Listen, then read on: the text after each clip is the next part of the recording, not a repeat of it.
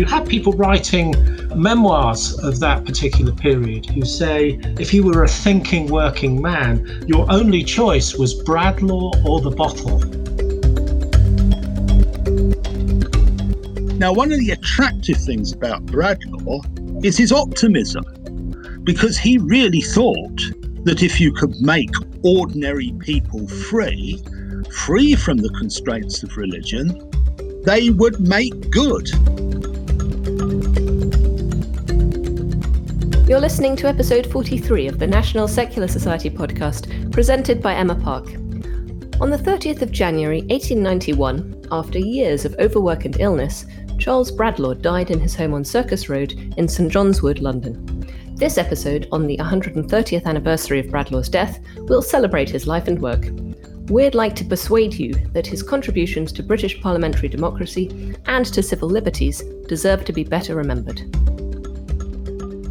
From an early age, Bradlaugh was a strong individualist who was not afraid to speak his mind. In 1866, at the age of 33, he became the first president of the National Secular Society, which was to become a leading focus of working-class radicalism. In 1872, he published a scathing indictment of the British monarchy, entitled The Impeachment of the House of Brunswick, in which he lambasted the previous monarchs for their ineptitude and extravagance. In 1876, he nearly got imprisoned after he and his fellow secularist, Annie Besant, published a birth control pamphlet and were prosecuted for obscenity. Bradlaugh first tried to enter Parliament in 1868 as a Liberal candidate for Northampton. After 2 failures, he succeeded in being elected in 1880. However, when he got to Parliament, the House of Commons would not allow him to take his seat because, as an atheist and Republican, they did not believe that he would be bound by the oath of allegiance to the Crown, which most MPs were required to swear on the Bible. He was returned 3 more times, and each time he was still forbidden to take his seat, before he was finally allowed to do so in January 1886, after winning the election for a 5th time. Meanwhile, he had been prosecuted, imprisoned in the clock tower under Big Ben, and forcibly ejected from the House. Bradlaugh had only 5 years as a sitting MP before he died at the premature age of 57. In that time, among other things, he introduced a private member's bill which became the Oaths Act 1888. This allowed non-believers to affirm instead of taking an oath, both in Parliament and in other official and legal settings. Bradlaugh had become the embodiment of secularism and progressive constitutional reform in Parliament. Joining me now is David Nash, who is Professor in History at Oxford Brookes University. David's research interests include blasphemy and radicalism in Britain, the history of religion, and the history of law and crime. He is the author of numerous books and articles and a Fellow of the Royal Historical Society. David, first of all, how did you come to be interested in Charles Bradlaugh? Well, I think it comes from very much the sort of period and institution I went to as an undergraduate and then a postgraduate. I grew up very much with wanting to pursue social history and the sort of mission of historians like Edward E.P. Thompson to sort of find people who had been hidden from history. And I also had a deep interest in the politics of radicalism. So when I went to my first university, which was University of East Anglia in Norwich, I was lucky enough to be taught by Patricia Hollis, who was one of the great historians of the unstamped press of the 1820s. And from there, I went on to do postgraduate study at University of York. And with my supervisor there, Edward Royal, who had really pioneered work trying to look at the secular movement in England, one discovered that there was so little properly researched about this whole area. So I basically plunged into the study of the secular movement in Britain in the second half of the 19th century.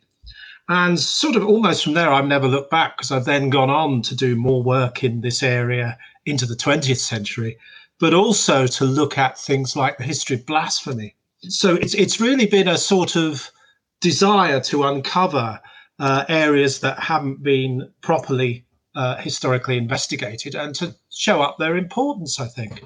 Edward Royal himself wrote several books, I think, about the secularist movement in the 19th century and the study of infidels like Bradlaugh. Yes, I mean, his 2 books, he did one on the earlier part of the Victorian period and then the later part. They are still the starting point for anyone who wants to investigate this area. And there's still much to be uncovered and properly analysed. Let's go back to Charles Bradlaugh himself.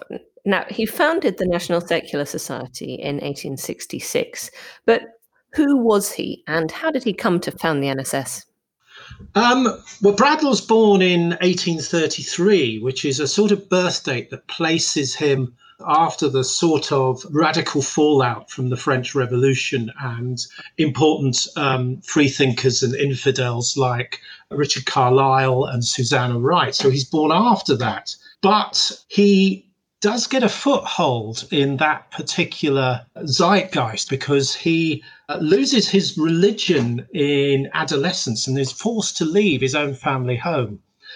And the first person who takes him in is Eliza Sharples, who is a woman who had been the common law wife of Richard Carlile. So immediately he's got that sort of connection with old infidelity.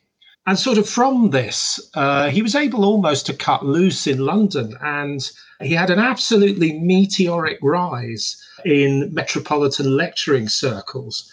And on the back of this, he was invited to become an editor of the newly launched radical and secular periodical, The National Reformer. And into the 1860s, he became, as you noted, the first president of the National Secular Society from its foundation until he finally relinquished this in 1890. Throughout this time, since his adolescence, he was a very staunch atheist and campaigner with a sort of attitude that was very much about smashing and destroying religion. And indeed, he gave himself the nom de plume of iconoclast, which is what many friends and opponents knew him as. And that title very much says it all about his approach to what he wanted to happen to religion. In terms of what he did with the National Secular Society, he was quite often an advocate of the sort of set-piece, publicity-seeking demonstration of sort of power or challenge. And he frequently put this into practice. He worked tirelessly on set-piece lectures, biblical disputes with members of the Christian fraternity during this period. He wrote a voluminous amount of journalism, but also involved himself in a host of adjacent radical causes like universal suffrage. He advocated universal suffrage, Irish Home Rule, the radicalism that became socialism. He actually attended the first Internationale, but very quickly withdrew from it and became quite notable after this for being an anti-socialist. He was also a Republican who wrote some hard-hitting pamphlets against the monarchy and its behaviour, but also other sort of set-piece agitations such as the Knowlton pamphlet trial of 1877, when he stood in the dock alongside Annie Besant, accused of having published an obscene work. But I suppose his crowning glory is that he becomes a member of Parliament after 3 attempts when he's blocked from entering Parliament because he cannot swear a religious oath. But he finally gets his way in 1886. But if we think of a life lived at sort of double speed, all this is really too much for a man who for a lot of his life had considerably poor health. And he died perhaps in the end prematurely in January 1891.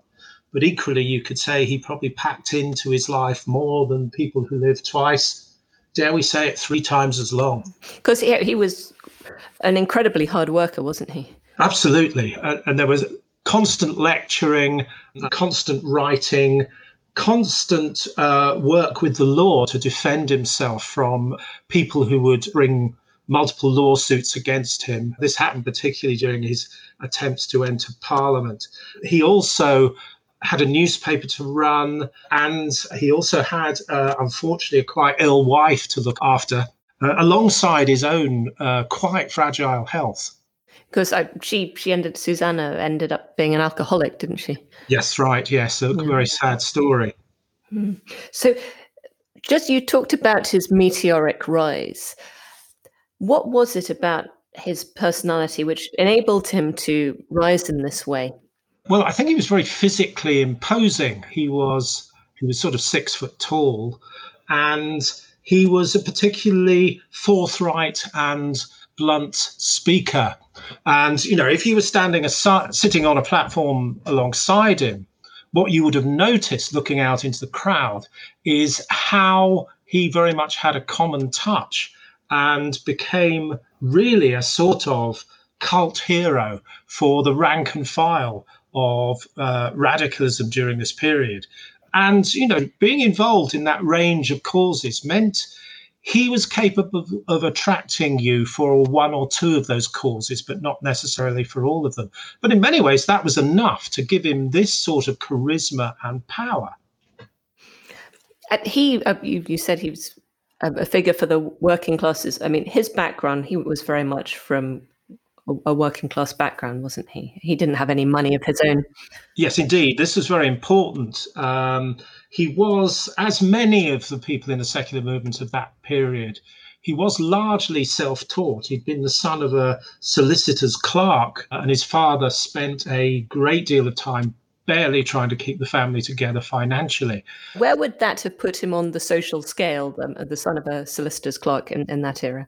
He might have been the very, very bottom rung of the middle classes, but, in many respects, some of this is about wealth as much as position. And if you had a sense that your family had never had enough money, then during that period, there were many stories of people pushing to make better of themselves and to reach some degree of economic prosperity, which indeed Bradlaugh did for some time in his life.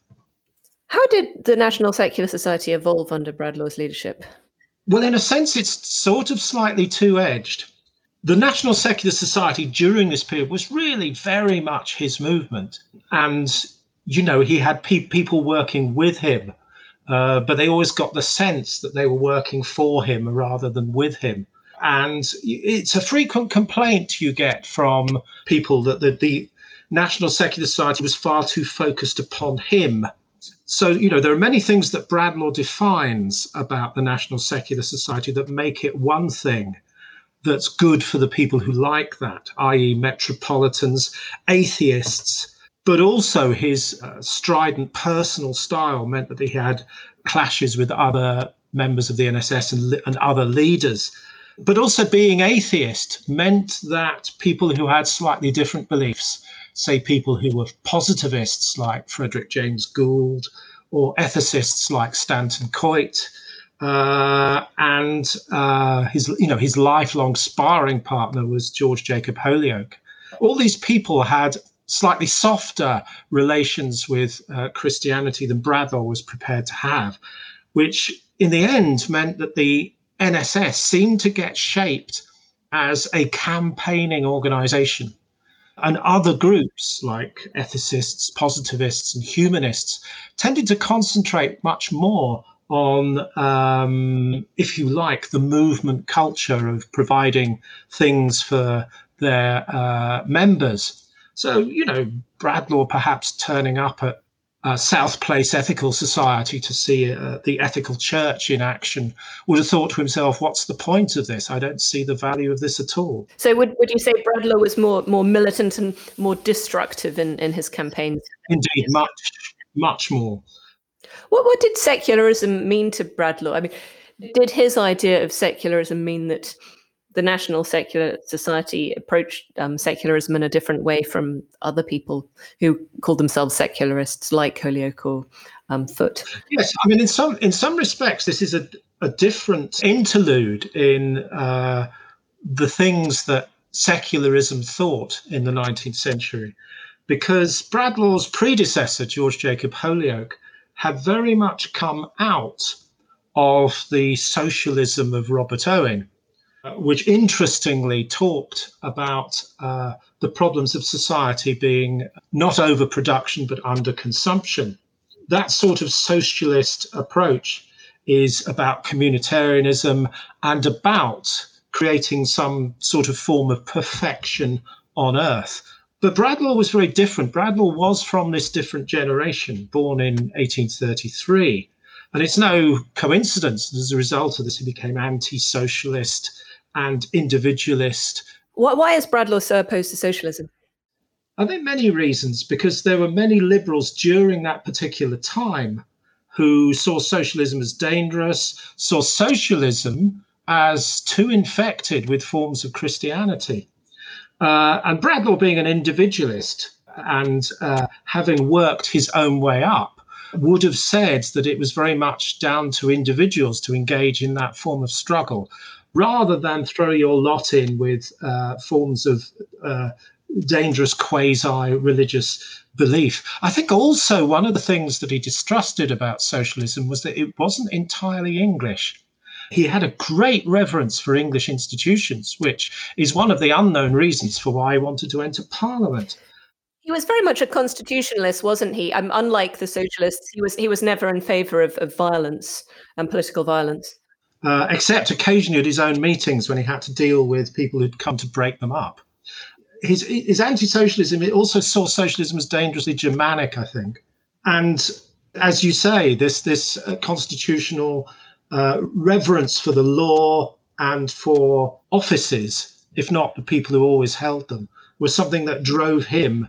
And also bear in mind that his constituency was of the lower middle class and the skilled working class. In Northampton, yeah.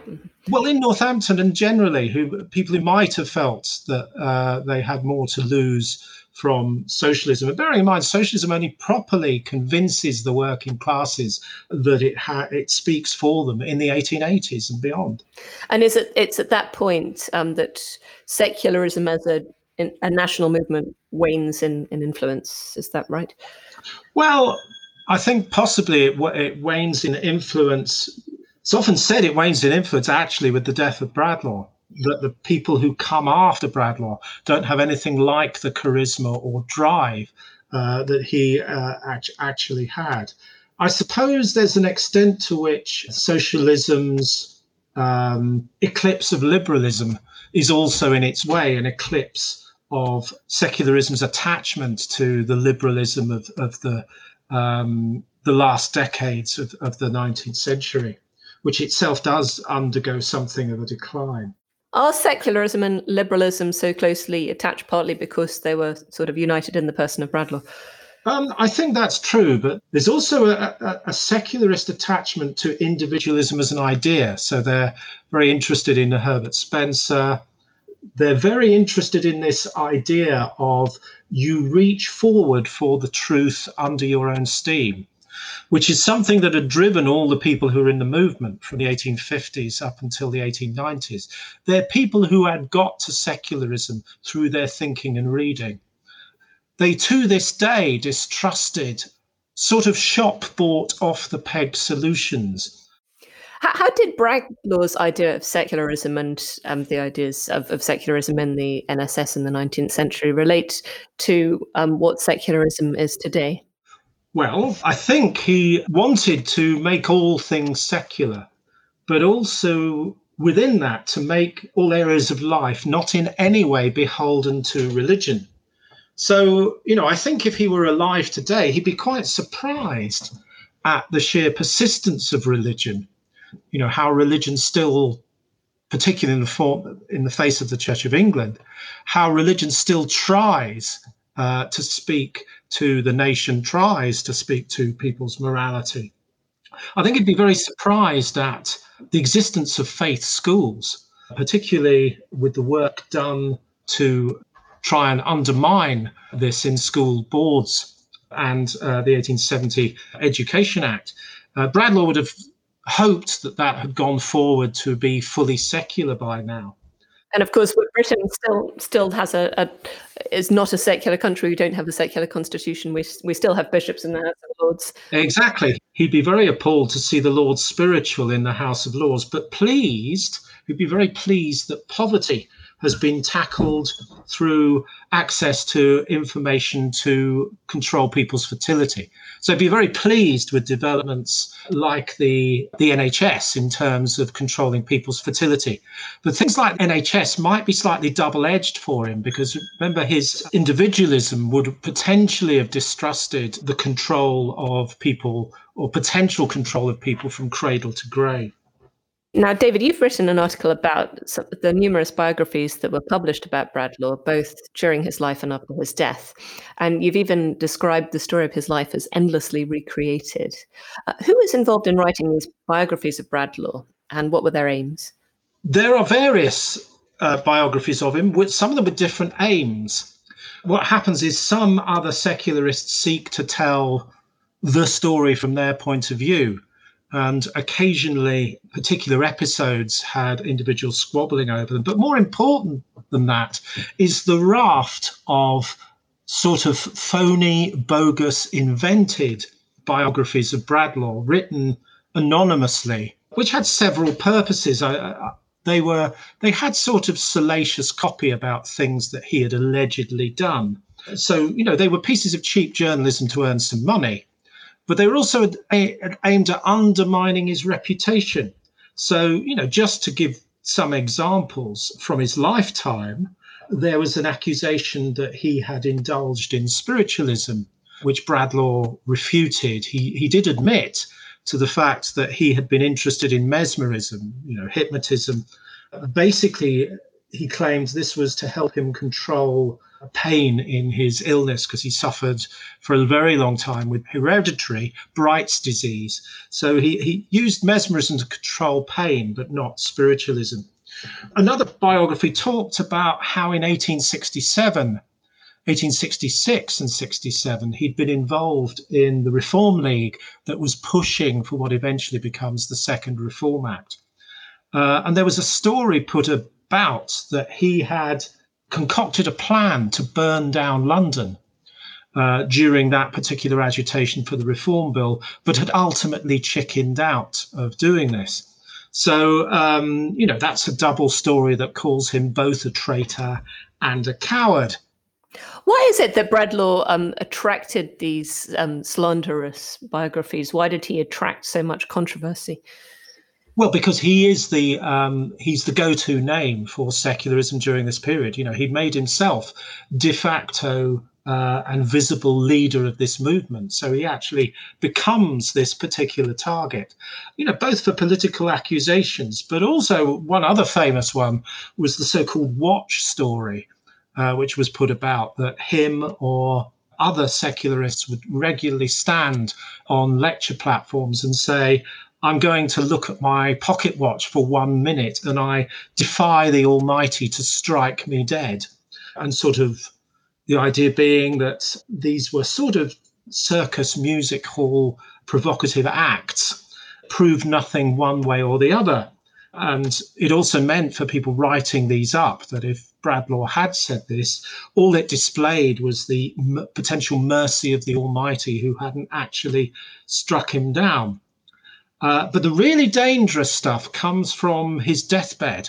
And indeed, the 19th century is full of attempts to make secularists recant their secularism and atheism on their deathbed.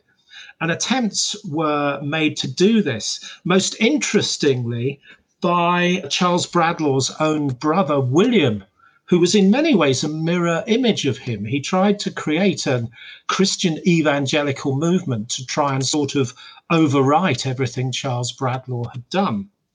And he put about stories after Bradlaugh had died that Bradlaugh had recanted on his deathbed. Do you think that the proliferation of these biographies contributed to the fact that Bradlaugh is perhaps less well known today than he ought to be? Do you think he ought to be better known, his place in 19th century British history to be better acknowledged? Yeah, I wouldn't necessarily say it's those biographies that have caused it. I think there are other things that has meant he hasn't really had the place due to him in 19th century history, because a lot of radical historians would sort of think of Thomas Paine and then the Chartist movement as the radicalism of the early part of the 19th century. And then the later part is seen as the rise of socialism. So this radicalism in between was something undiscovered and not talked about. And in fairness, it's one of the things that attracted me to the period, that it was seen as this sort of big gap between Chartism and the rise of socialism.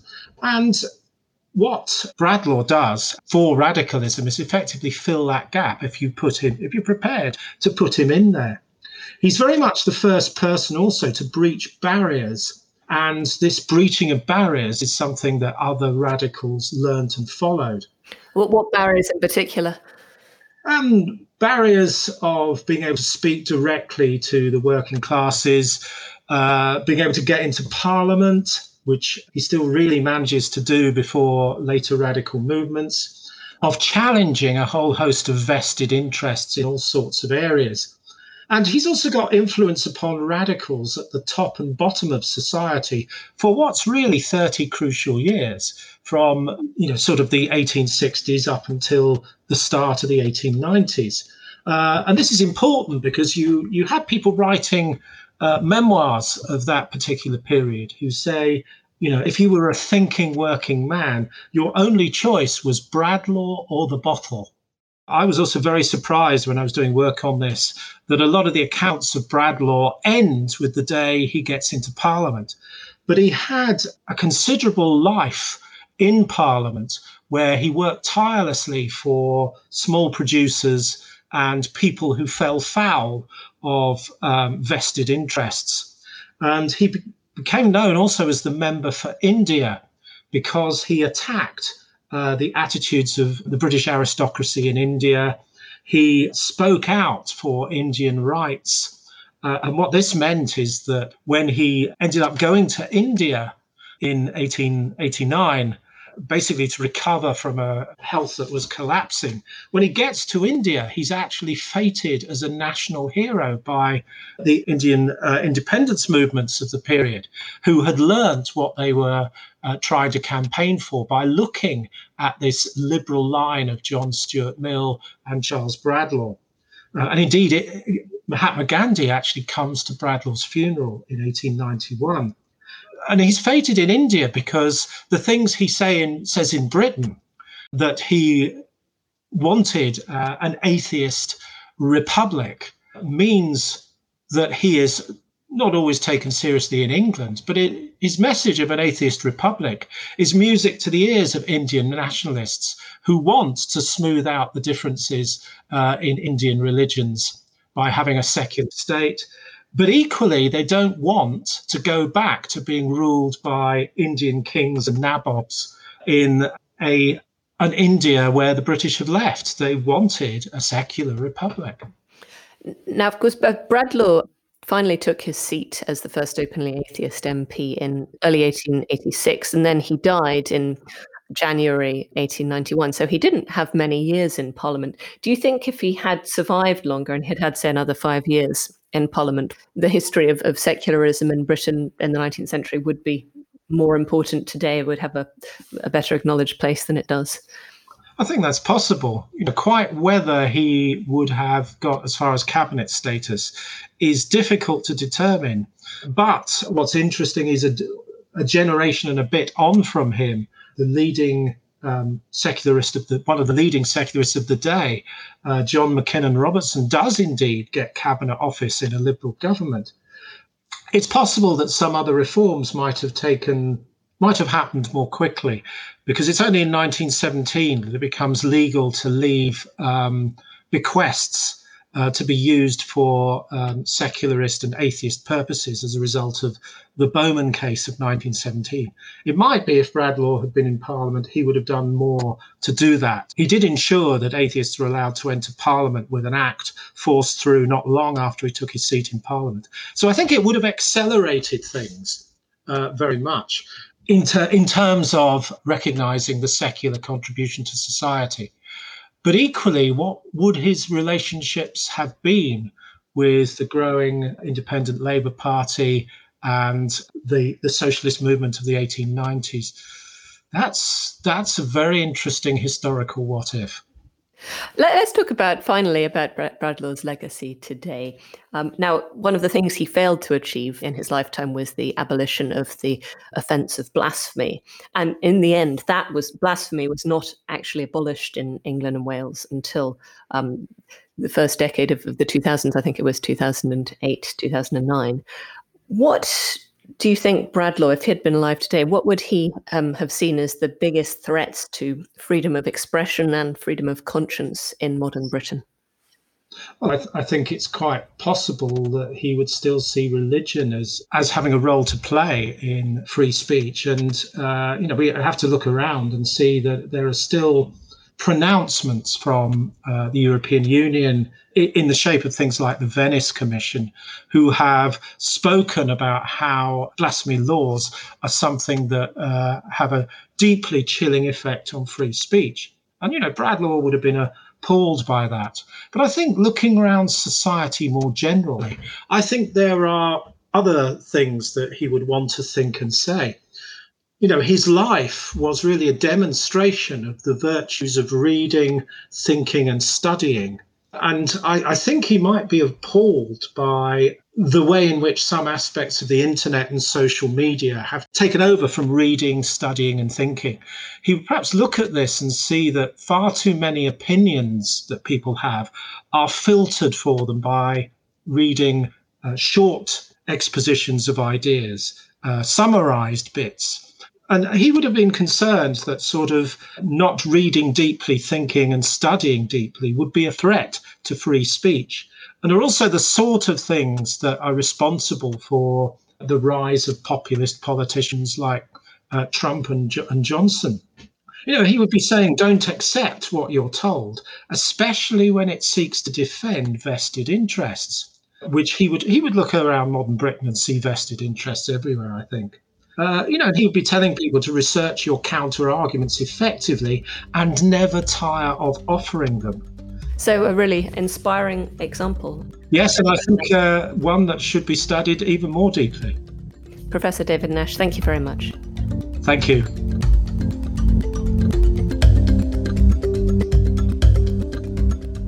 To reflect on my interview with Professor David Nash, I'm joined now by Bob Forder, NSS historian and long-standing member. Bob's great-grandfather, also called Robert Forder, was the first paid secretary of the NSS in the late 19th century. Bob will be giving me his own perspective on Charles Bradlaugh. Bob, hello. Good evening. Professor Nash talked briefly about Bradlaugh's character. My impression from reading about him is that Bradlaugh was indeed incredibly charismatic, and his charisma and his personal qualities were a really large factor in his success. What's your view about this? Well, first of all, he was a big man. He had a very large head, and he had a very strong voice. I've got a couple of quotations here, Emma, which might be useful. The first is from Harry Snell, who in later life became a Labour MP, and eventually he was leader of the Labour Party in the House of Lords. And this is what he wrote about Bradlaugh in something that was published in 1933. Bradlaugh was already speaking when I arrived, and I remember as clearly as though it was only yesterday the immediate and compelling impression made upon me by that extraordinary man. I've never been so influenced by a human personality as I was by Charles Bradlaugh. The commanding strength, the massive head, the imposing stature, and the ringing eloquence of the man fascinated me. And I became one of his humblest and most devoted followers. And that's from a later Labour MP. Yes. And there's Annie Besant as well, of course, who became perhaps his closest ally over the republication of Fruits of Philosophy, and for a number of years afterwards, as she described in her autobiography, the first occasion she saw him. Eloquence, fire, sarcasm, pathos, passion, all in turn were bent against Christian superstition, till the great audience, carried away by the torrent of the orator's force, hung silent, breathing soft as he went on, till the silence that followed a magnificent peroration broke the spell and a hurricane of cheers relieved the tension. Oh, that's a wonderful description, Bob. And I also remember, actually, I think Gladstone was meant to have written to Queen Victoria that Bradlaugh was a consummate speaker. So even Gladstone himself, who was not always on Bradlaugh's side, was aware of, was prepared to acknowledge Bradlaugh's eloquence. Yes, and you have to remember that these were the days without microphones, without any that sort of electronic assistance. And Bradlaugh was often addressing huge crowds in the open air. And yet he could hold that crowd due to the sort of power of his personality, the power of his speech. I would add one other thing, which I think Professor Nash mentioned as well. And that is that, Bradlaugh wasn't a great person for colleagues. He preferred followers. Yeah, and he was disliked perhaps by some of the other leaders of the secularist movement for that reason, wasn't he? Yes, he was. And in particular, there's the case of George Jacob Holyoake, who he really displaced as leader of secularism. And although they tried hard, the two of them, to find grounds on which to cooperate from time to time, there was always this personality problem between them. And the fact that the younger man had displaced Holyoake from what he no doubt regarded as his true position. Yeah, so always that slight paradox with Bradlaugh, that he was in favour of getting rid of privileges, but he didn't really want to have any rivals within the NSS. Certainly not. Professor Nash also spoke about Bradlaugh's desire to abolish religion and also pointed out that some secularists were not wholly against all types of religion. Let's look at Bradlaugh's view a bit more. Why was it, do you think, that Bradlaugh had such an antipathy to religion? Well, in a funny sort of way, I don't think, if we want to understand Bradlaugh, I don't think we should start with his atheism. I think we should start with his radicalism and his desire to improve the lot of ordinary working people. That's where he started. Now, he looked around him and he thought that the problems that ordinary people confronted were born out of primarily the aristocratic nature of society and the aristocratic nature of politics as well. And he wanted to change that. He thought that the whole thing was underpinned by religion, and particularly the Church of England, because generally when Bradlaugh talks about Christianity or religion, he's talking about the Church of England. And he regarded as the Church of England as a sort of glue or even a thought police that was designed to first justify the privileges of the aristocracy, and particularly the monarchy, and to justify it and to act, in the old Marxist phrase, as an opium of the people. I mean, he had very fundamental disagreements with socialism, Marxism, but he would have agreed, I think, on that idea in particular. The idea that religion was there to just control people. Absolutely, absolutely. He thought, smash religion, or smash the Church of England, perhaps, and you'd free people who would make good. Now, one of the attractive things about Bradlaugh is his optimism, because he really thought that if you could make ordinary people free from the constraints of religion, they would make good. They would improve their lot. Which brings us nicely on to socialism and Karl Marx himself, who, of course, was responsible for communism, which might have freed people from religion, but didn't make them free in other respects. Now, Bradlaugh seems to have had a personal antipathy to Karl Marx. Could you tell us a bit more about that? Well, they just had a different view of looking at the world, didn't they? Marx had some pretty scathing things to say about Bradlaugh, actually, which I suppose in modern terms we'd say that Marx thought Bradlaugh's ego was far too large. I'm sure that Bradlaugh had a similar opinion of Marx. and didn't like what he had to say very much either.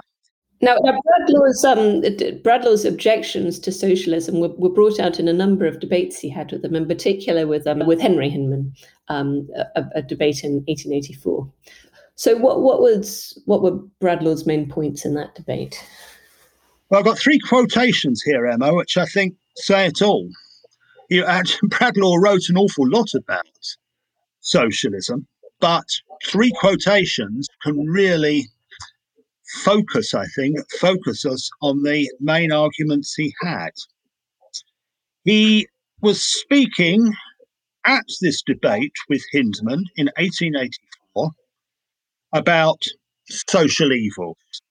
And he said this. He said, he, meaning Hyndman, wants the state to remedy them. I want individuals to remedy them. So first of all, Bradlaugh's an individualist.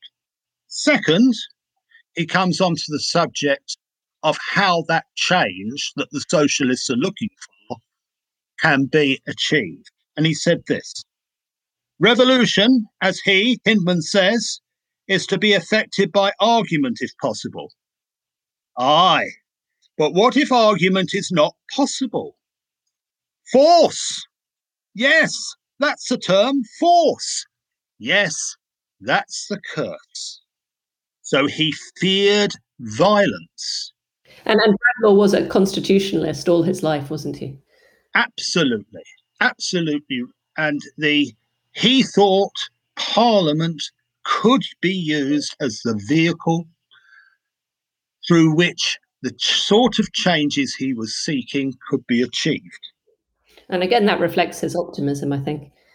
Yes. And here's another aspect to his optimism as well, is his liberalism. And he said this to Hyndman: in this collective, the state would direct everything, and there would be no freedom at all. How's that for somebody speaking in 1884, looking ahead to the 20th century, and what happened in Russia, for example? Or China. Or China today, absolutely. Bob Forder, thank you very much.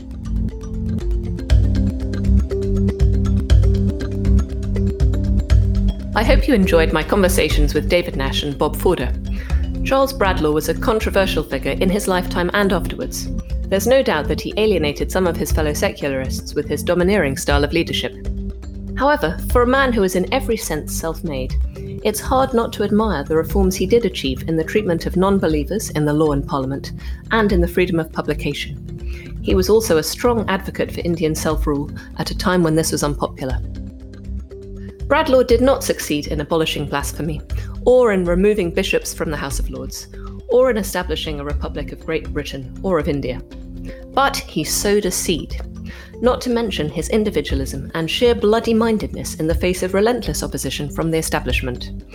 Fundamentally, for me, Charles Bradlaugh was a champion of the ancient British tradition of liberty that is under such grave threat on all sides today. For this reason, if for no other, he should be remembered.